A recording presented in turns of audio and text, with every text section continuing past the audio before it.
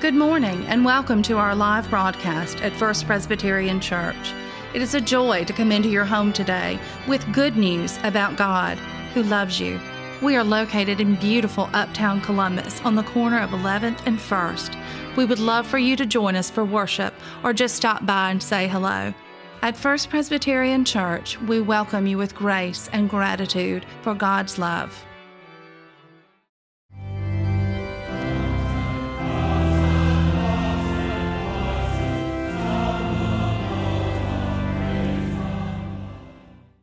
Seeing that the congregation is already sufficiently illuminated, I will now go to the first scripture lesson,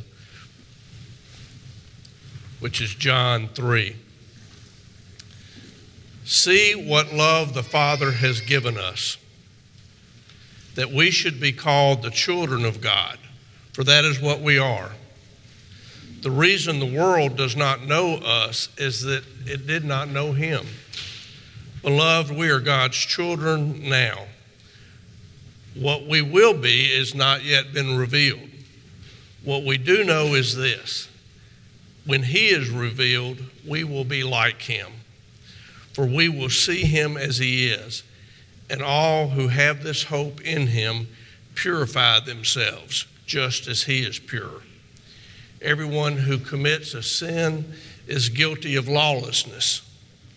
Lawlessness is a sin.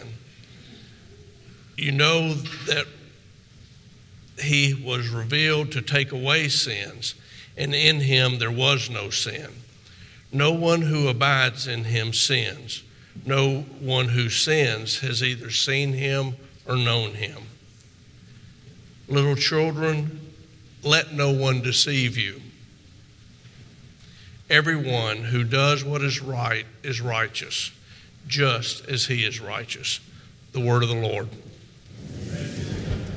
Our second lesson is taken from the Gospel of Luke. We are in chapter 24. We are reading verses 36 through 48.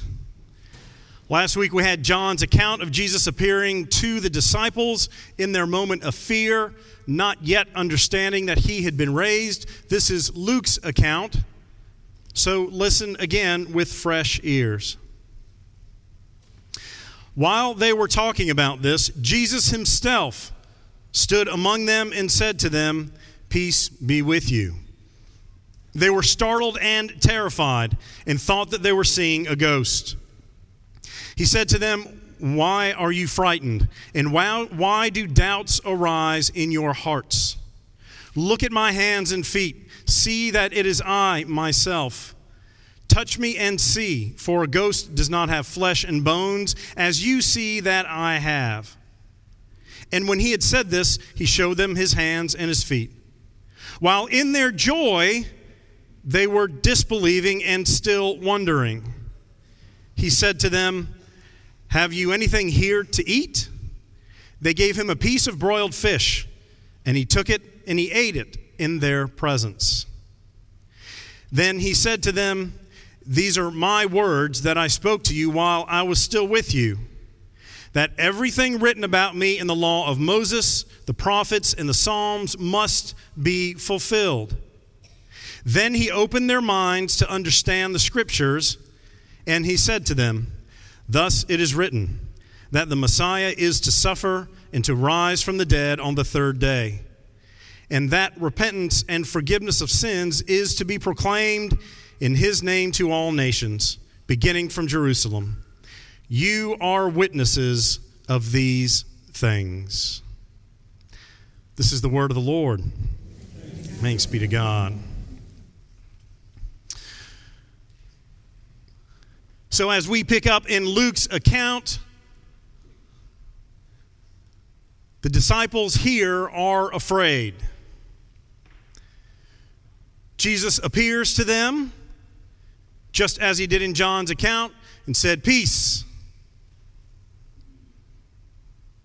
And from this point, Jesus does something intentional and quickly. He goes through several of the senses, physical senses, to make sure they know that He is real, He is alive, and he is standing there with them. Think about our senses, our 5 senses, for a moment.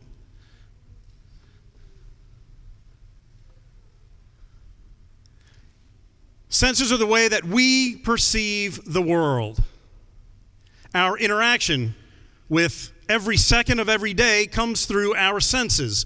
What we see, what we touch, what we smell, what we hear, what we taste. Our senses are our interpretive device for how we process the world. Think about how amazing the senses are that connect to your memories. For example, sometimes I can smell a smell, and it takes us someplace, right? Sometimes that's good, sometimes that's not so good. But when you think of Christmas baking in the house, or at grandma's house who cooks the special cake, muffins, whatever, biscuits, that smell can take you right back there. Sometimes I can think of certain perfumes that I run across that remind me of girls I dated 20 years ago. Like I said, they aren't always positive memories. Some of those are, some of those are not. When you hear a sound can transport us. Music can transport us. Often when I hear songs on the radio, it takes me back to a certain time and place. Again, sometimes that's good, sometimes it's not. I know that when I hear Madonna's Crazy for You, I think of Renee Robinson, my freshman year. If I hear Phil Collins' Against All Odds, I think of Mindy Morton. When I hear Prince's Let's Go Crazy, I think of Karen Poppany. I think we went skating, roller skating to that song. We hear things and they take us back. They transport us. Our senses are so integral and integrated into our brains, into our personalities. Our senses are the way that we understand life. And Jesus knows this. Senses we put more in the kind of science category because we can see them, we can touch them, we can smell, hear, see, all of those things that to us prove without a doubt that the thing we're looking at is there. Our senses feed us that information. So Jesus pops into the room, peace be with you. Of course they're terrified. And he says, stop. Why do you still disbelieve? Why do you still doubt? And then he starts running through the senses. He says, see or look 4 times in this passage. So they can see that he is standing there. Touch my hands. Feel them. So they can see, they can hear him speaking. And at this point, Scripture says this great phrase, while in their joy they were disbelieving. In their joy, they were disbelieving. So they're up to this point. Jesus has shown himself. They can touch him, hear him, see him. And they're starting to think, oh my gosh, could this be real? But their brain could not process all of this at the same time. Ever been so surprised and overcome with information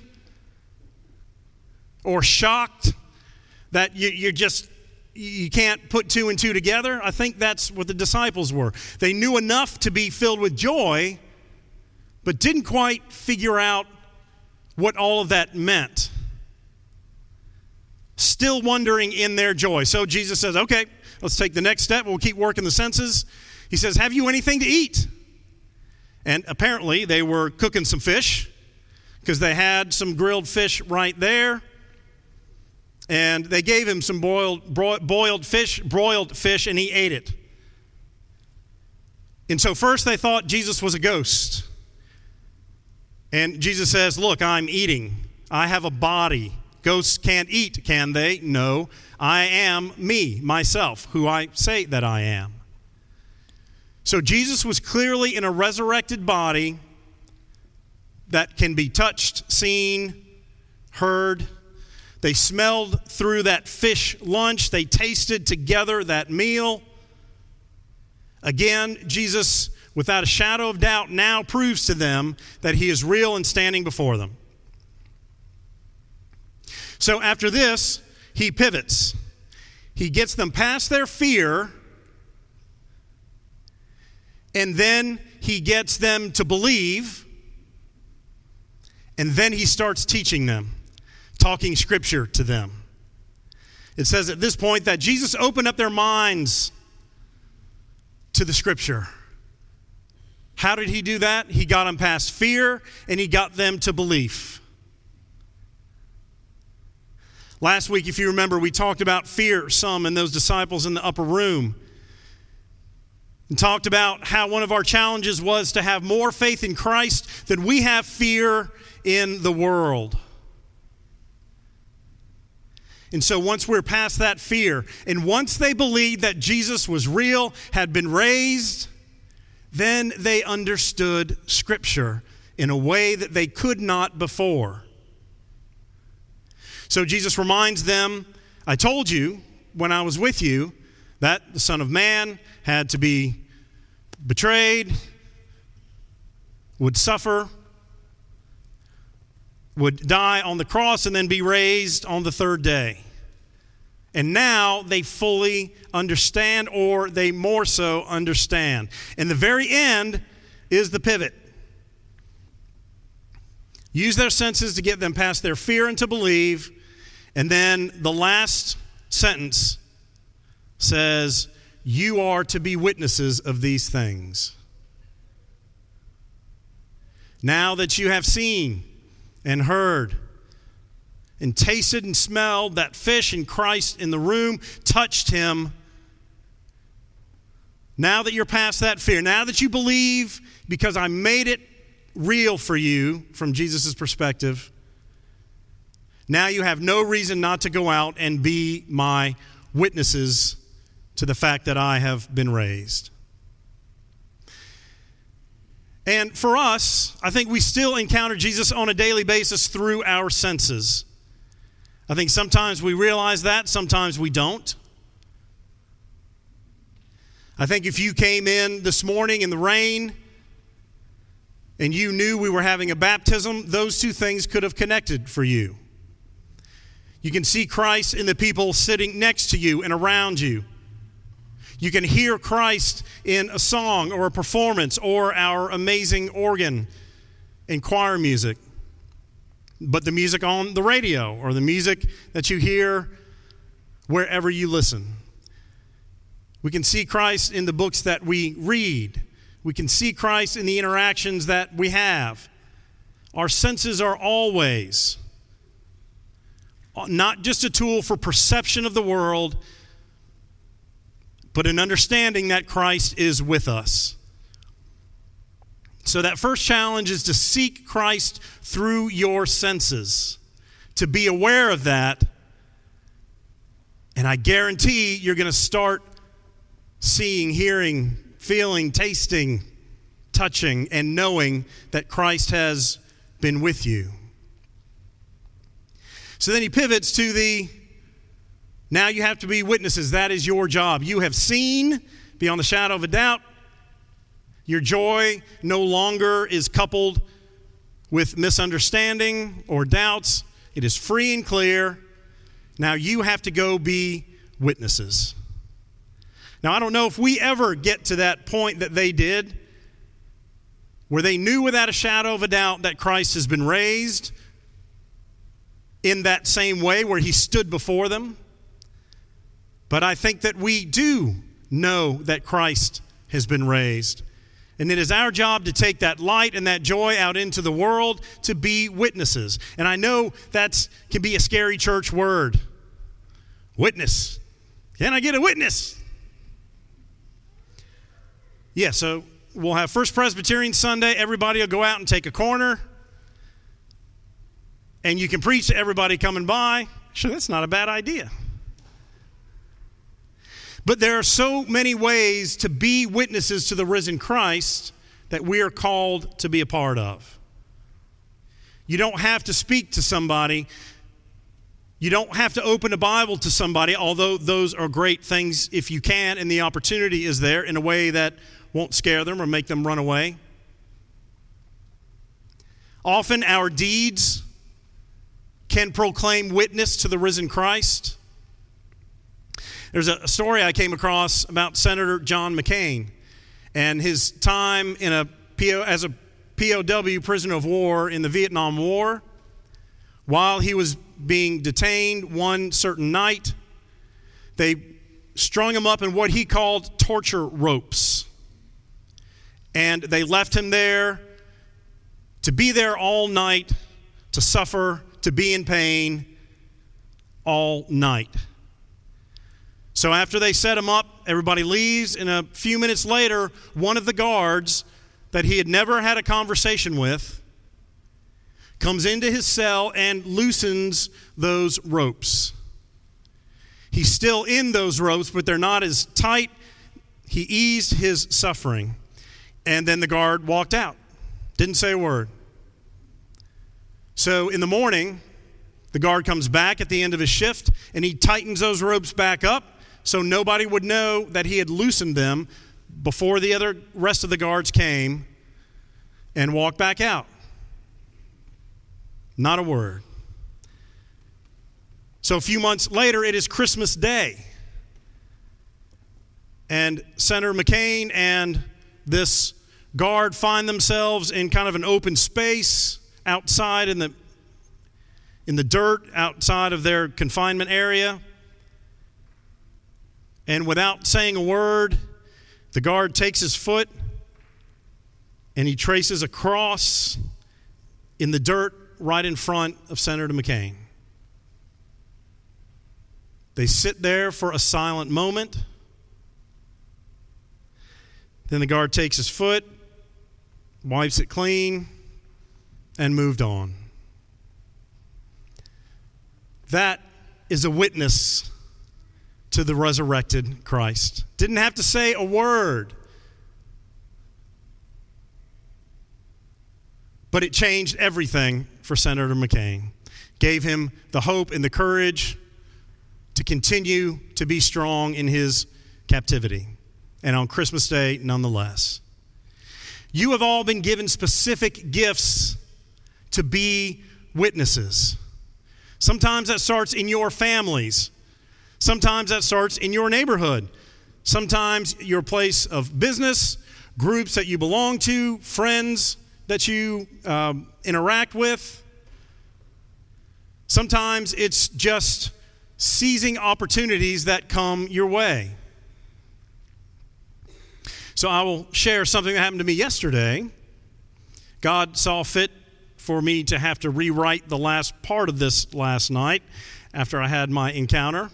So my family's still in Tallahassee, so I usually go home Thursday afternoon and come back here Saturday afternoon, get here around dinner time so I can make sure to get ready for Sunday, make sure all is well.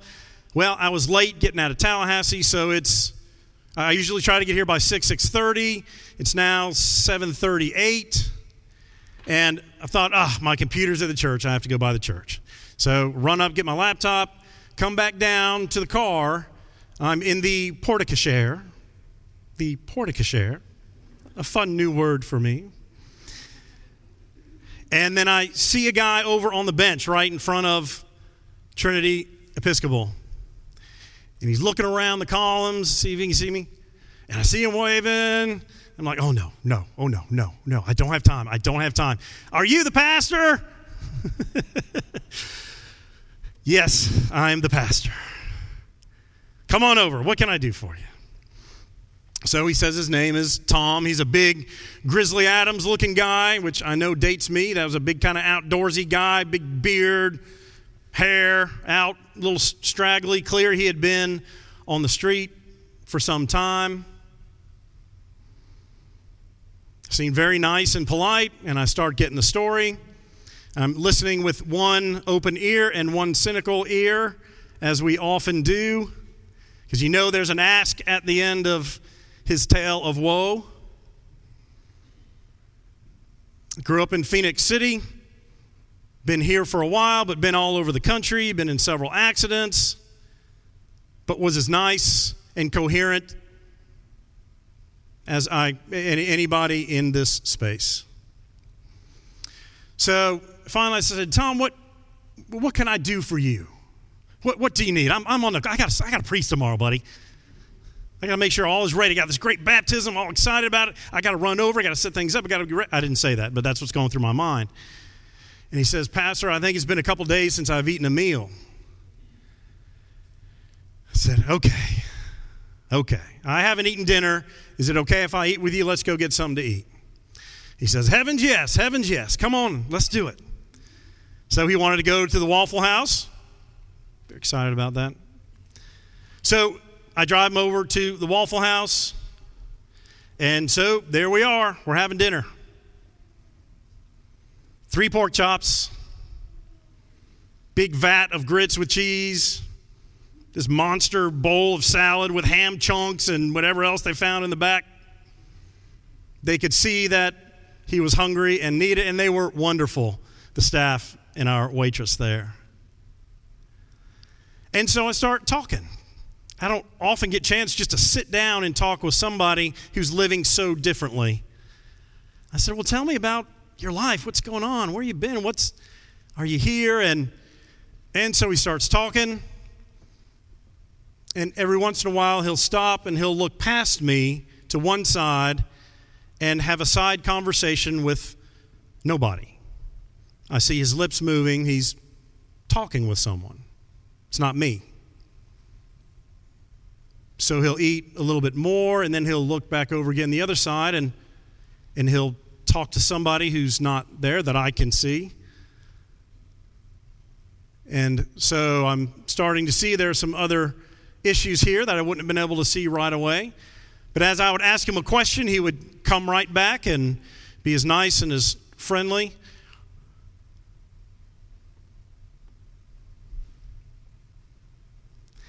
And while we were sitting there, I was thinking, how can I communicate Christ to my friend Tom?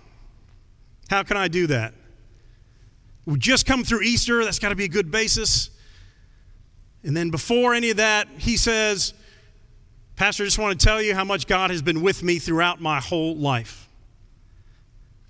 It's not been an easy one. It's been through a lot of suffering. He said, I think my time I'm just about through with the suffering, and God brings me through every time. I feel His presence with me. And so here I sit, trying to be a witness to Him, but He is witnessing to me. Pastors, we Presbyterians are all about words sometimes, and so that's often the first go-to. But I was already doing my part in actions. He saw that I cared for him. He knew that I was a Christian and a pastor, and so loved Christ. And he would share his faith with me. He and I shared broiled fish at the Waffle House yesterday, as Jesus and his disciples did. Then after,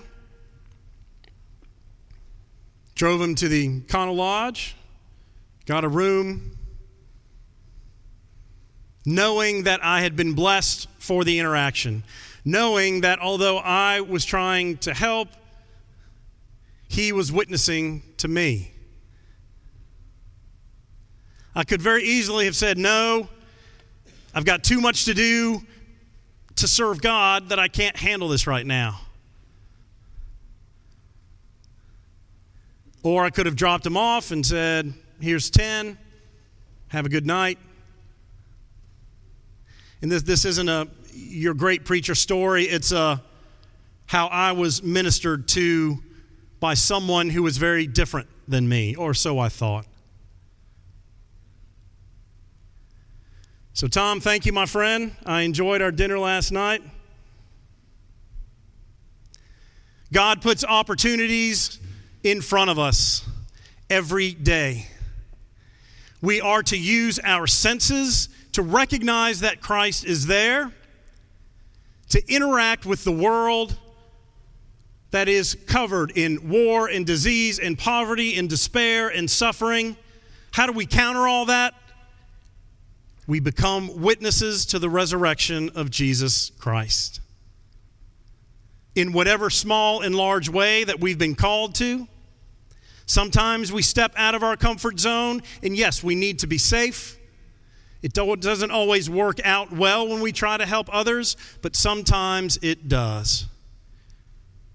And just like me, we are often transformed in the process of seeking to care for others.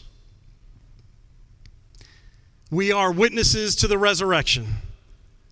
Whether you draw a cross in the sand with your foot to remind somebody that they are loved, that they are special, and that God's resurrected love and light are with them.